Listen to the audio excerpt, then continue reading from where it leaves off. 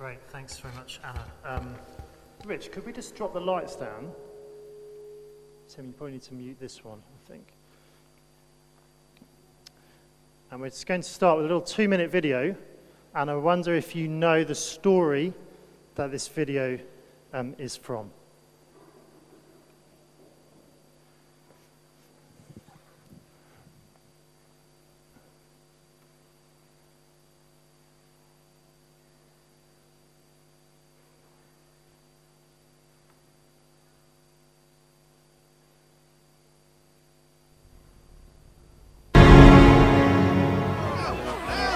Through this town you must go, but be warned. Do not be overly confident, and heed to this warning. Settle it in your heart what you will do before you enter the town.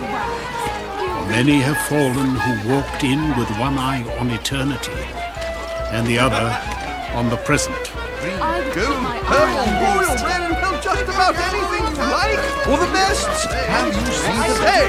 You can't be here without playing a game. No!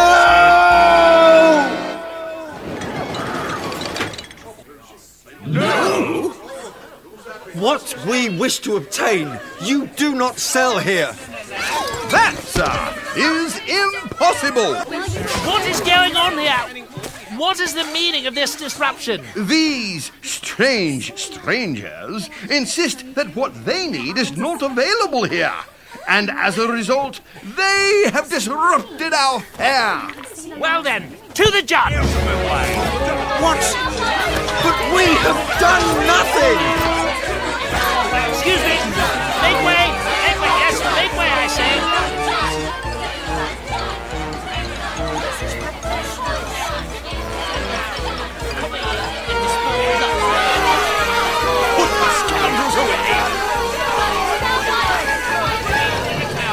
What is the meaning of this? What is this interruption to our fair? What? What did they do? Nothing! Nothing. Nothing? Exactly. They won't take part in anything. They won't buy anything. They are doing nothing. Well, by doing nothing, you have interrupted our fair. There's only one thing to do. Call the jury.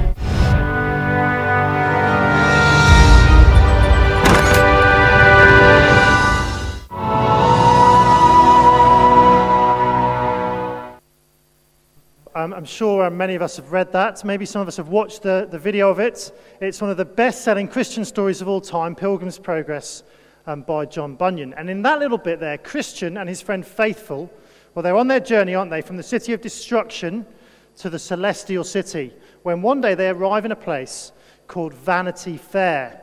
And Vanity Fair looks exciting. There's so much fun to be had, so many things to buy and to enjoy. But John Bunyan wrote about Vanity Fair to help us understand that the world we live in is a world full of temptation. Because the people in Vanity Fair, they're not traveling to the celestial city. They're not interested in going to heaven. They just want to stay here and enjoy everything that they've got here. And the question is, what is Christian and his friend Faithful going to do? Are they going to carry on going to the celestial city, or are they going to give in to temptation in Vanity Fair and stay there? Well, today we reach the last line of the Lord's Prayer, lead us not into temptation. And it's the sort of prayer that Christian and Faithful probably needed to pray in Vanity Fair. But what does it mean, and how can we pray it for ourselves today? Well, as we've been doing for our family services over the last few months, we've been working through the Lord's Prayer, and as we've been doing that, what we've tried to do is put the words of the Lord's Prayer into our own words.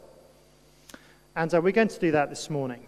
So here's the first thing I think this prayer teaches us. When we pray, lead us not into temptation, we're saying to our Father in heaven, Father, please help me not to sin. Father, please help me not to sin.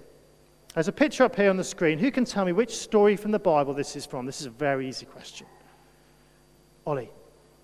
Adam and Eve. Brilliant. There is the serpent, the devil, disguised as a serpent. And there is Eve. And he's saying to her, God can't be trusted. God's not good.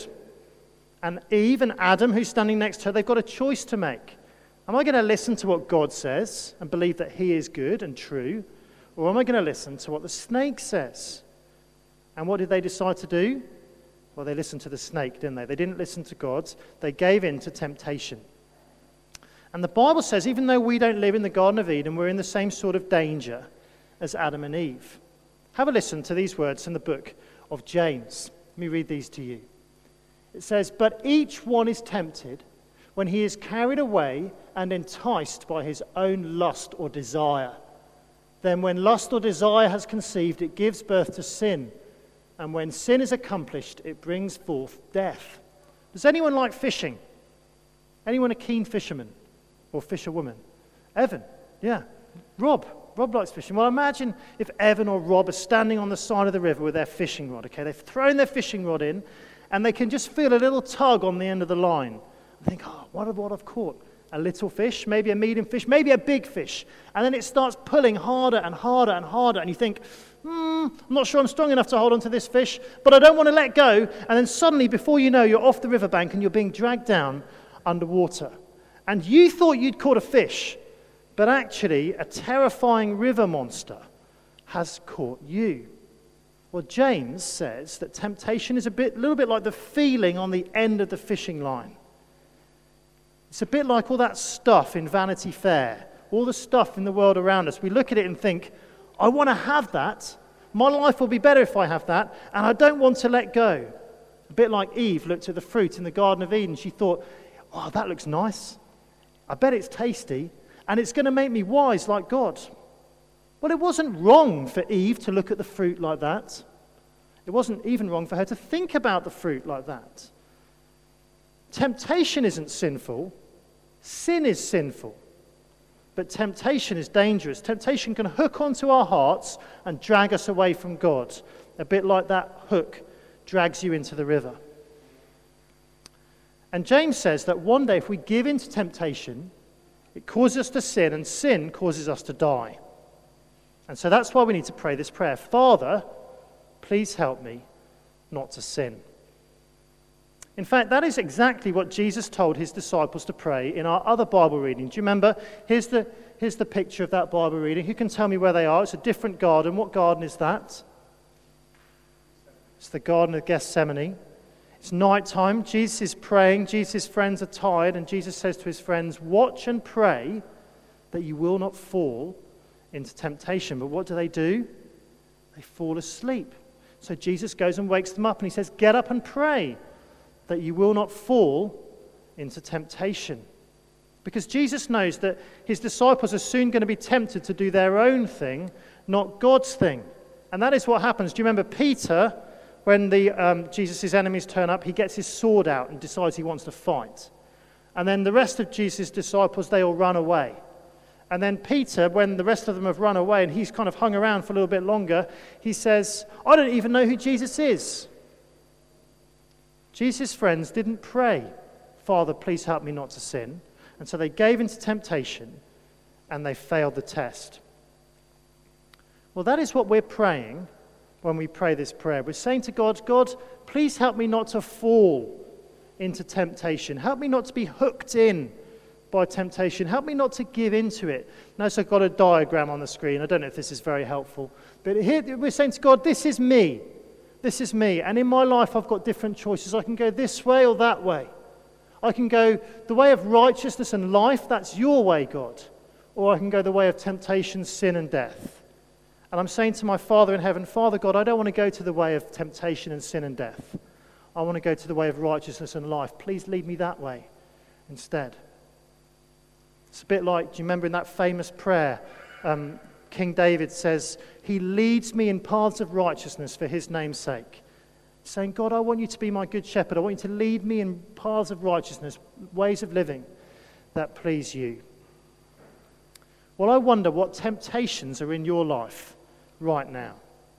Whether you're young or old, whether you've been a Christian or a little time or a long time. I want you to think about that. Maybe just turn to someone near to you. Now, you might know this person really well. You might not know them very well at all. So, depending on how well you know them, you can say whatever you want. And I want you to think about what temptations are in your life or could be in someone's life. And then you're going to tell me in a moment, and we're going to put some of them up here on this whiteboard. So just for 2 or 3 minutes, turn around and say, what sort of things might be tempting you to live your way, not God's way?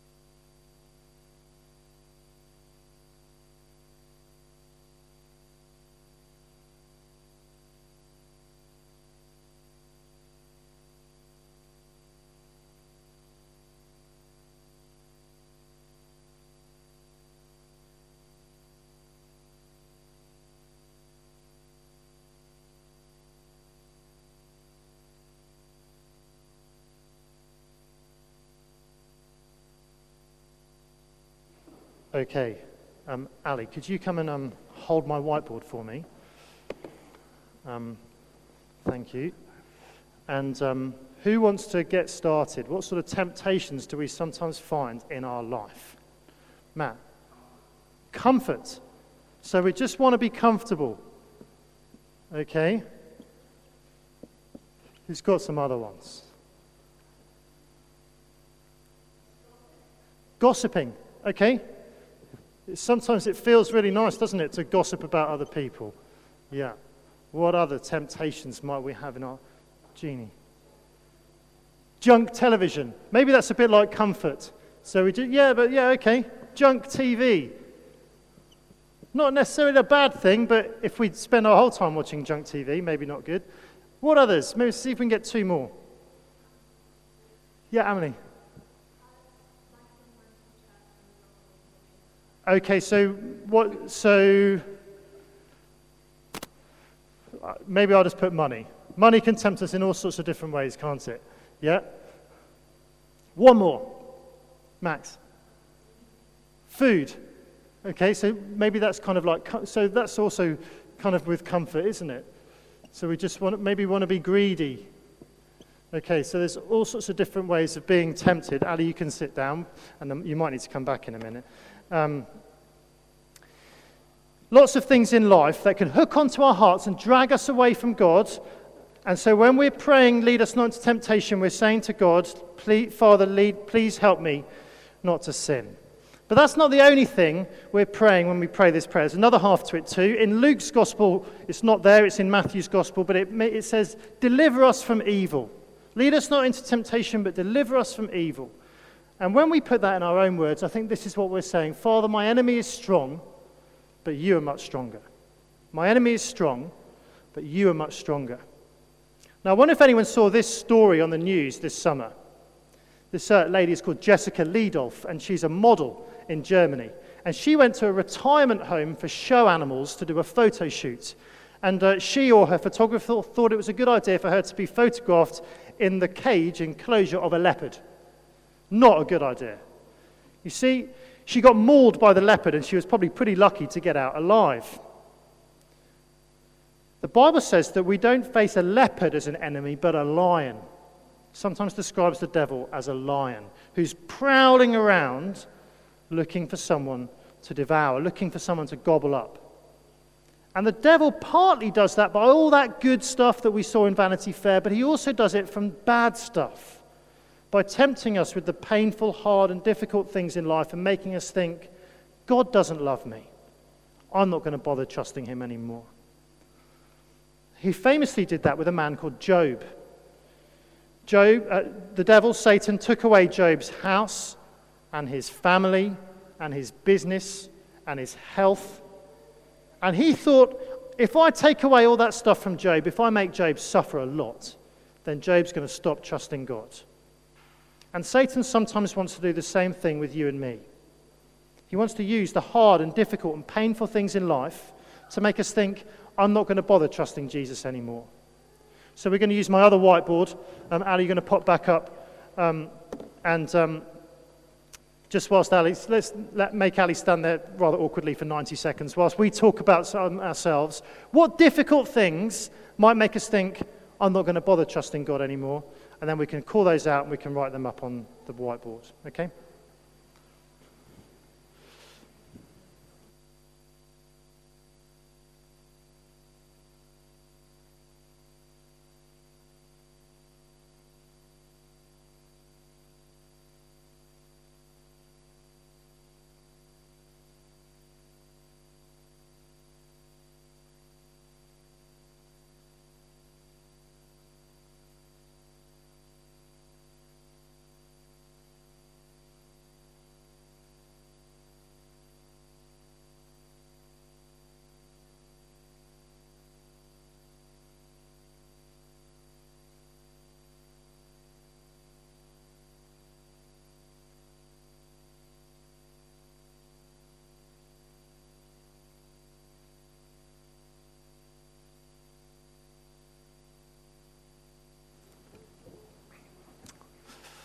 Great. What difficult things? Who can think of some difficult things the devil might use to tempt us, to make us think, I'm not going to trust God anymore? Rob. Ill health, yes. Sickness.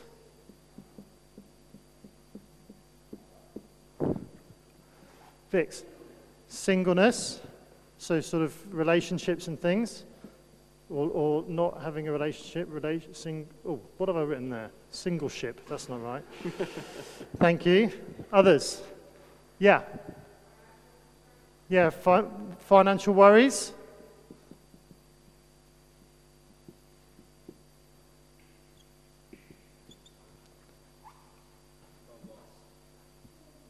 Loss. Yeah. Losing anything. Yeah. Disappointment.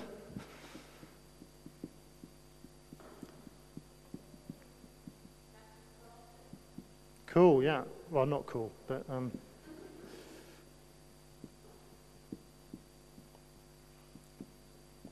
this is a bit easier to think about, isn't it? But perhaps in the first one, Linda.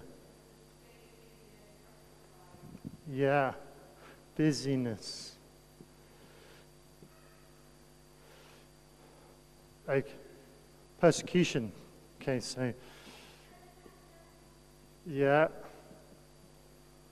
Disease. Brilliant. Thanks very much, Ali. You can sit down again.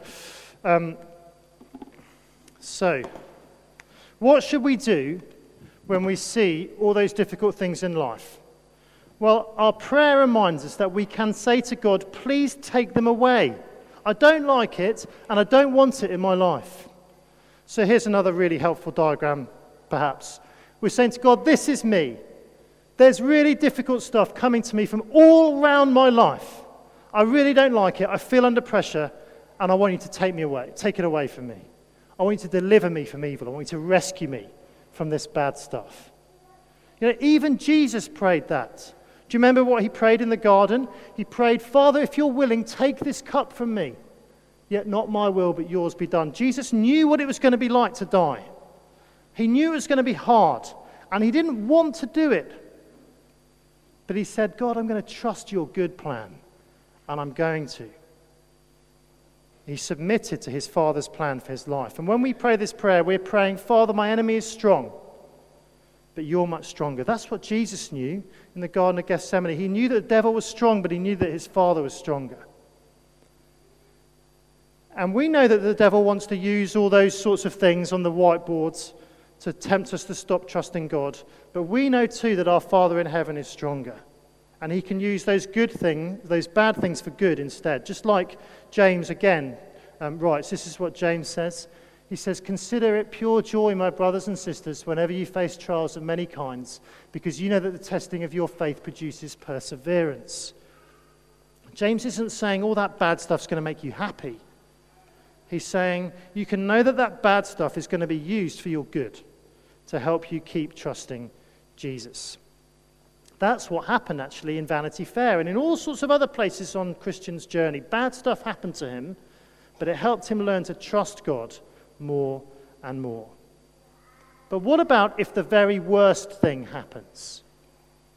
Can we really be sure that our Father in heaven is stronger than our enemy if we die? Because that's actually what happened in Vanity Fair. You see, Christian escaped, but Faithful was killed in Vanity Fair. Doesn't look like God is stronger than our enemy when death comes, does it? Well, to answer that question, we're going to think again about Jesus, but first of all, a little diversion to Harry Potter. Now, I don't know if you're a big Harry Potter fan, so if I get this slightly wrong, and you are a big Harry Potter fan, please just correct me afterwards. This is taken from Wikipedia, basically. In the last episode of Harry's life, Harry and the Deathly Hallows, we discover that Harry's going to die.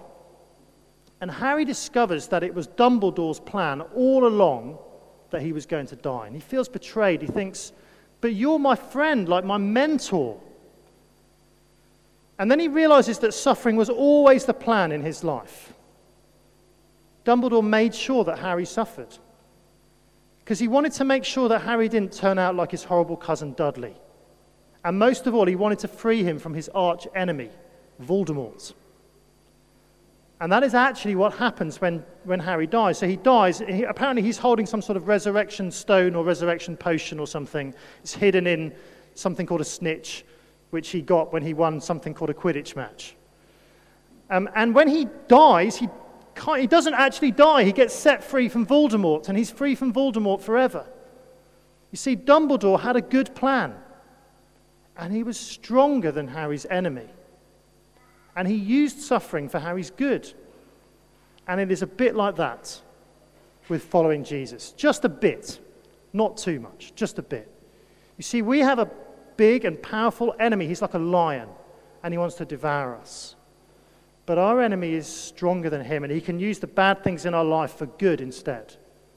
And we know that that is absolutely true because of a third garden. Remember the first garden, the Garden of Eden, where Adam and Eve are tempted. Remember the second garden, where Jesus is tempted and his disciples are tempted. Now the third garden, 3 days after Jesus dies, he's in another garden, and he is raised from the dead. And so when we pray in Jesus' name, Father, my enemy is strong, but you are much stronger, we are remembering that God raised Jesus from the dead, and that God will raise us from the dead too, even through those bad things. So just remember Vanity Fair. There we go. It's not the only time Christian is tempted on his journey. He's tempted by giants, he's tempted in mountains, he's tempted in rivers, he's tempted by monsters. But he keeps on going. And the Christian life is a bit like that. All sorts of temptations, all sorts of different places, from all sorts of different ways. And we need to remember that we keep on praying, Lord, lead me not into temptation, but deliver us from evil. If Jesus prayed that prayer, we can pray that prayer too. So why don't we bow our heads now? I'm going to lead us in a prayer. Father, please help us not to sin. Father, our enemy is strong, but you are much stronger. Thank you, Lord, for teaching us about this prayer that we can pray. Thank you that this is a prayer that Jesus prayed and that you answered it for him in every way, even through death. And you will answer this prayer for us too. So help us to be people who pray this prayer and who keep going in this life, following Jesus all the way to heaven. For we ask in his name. Amen.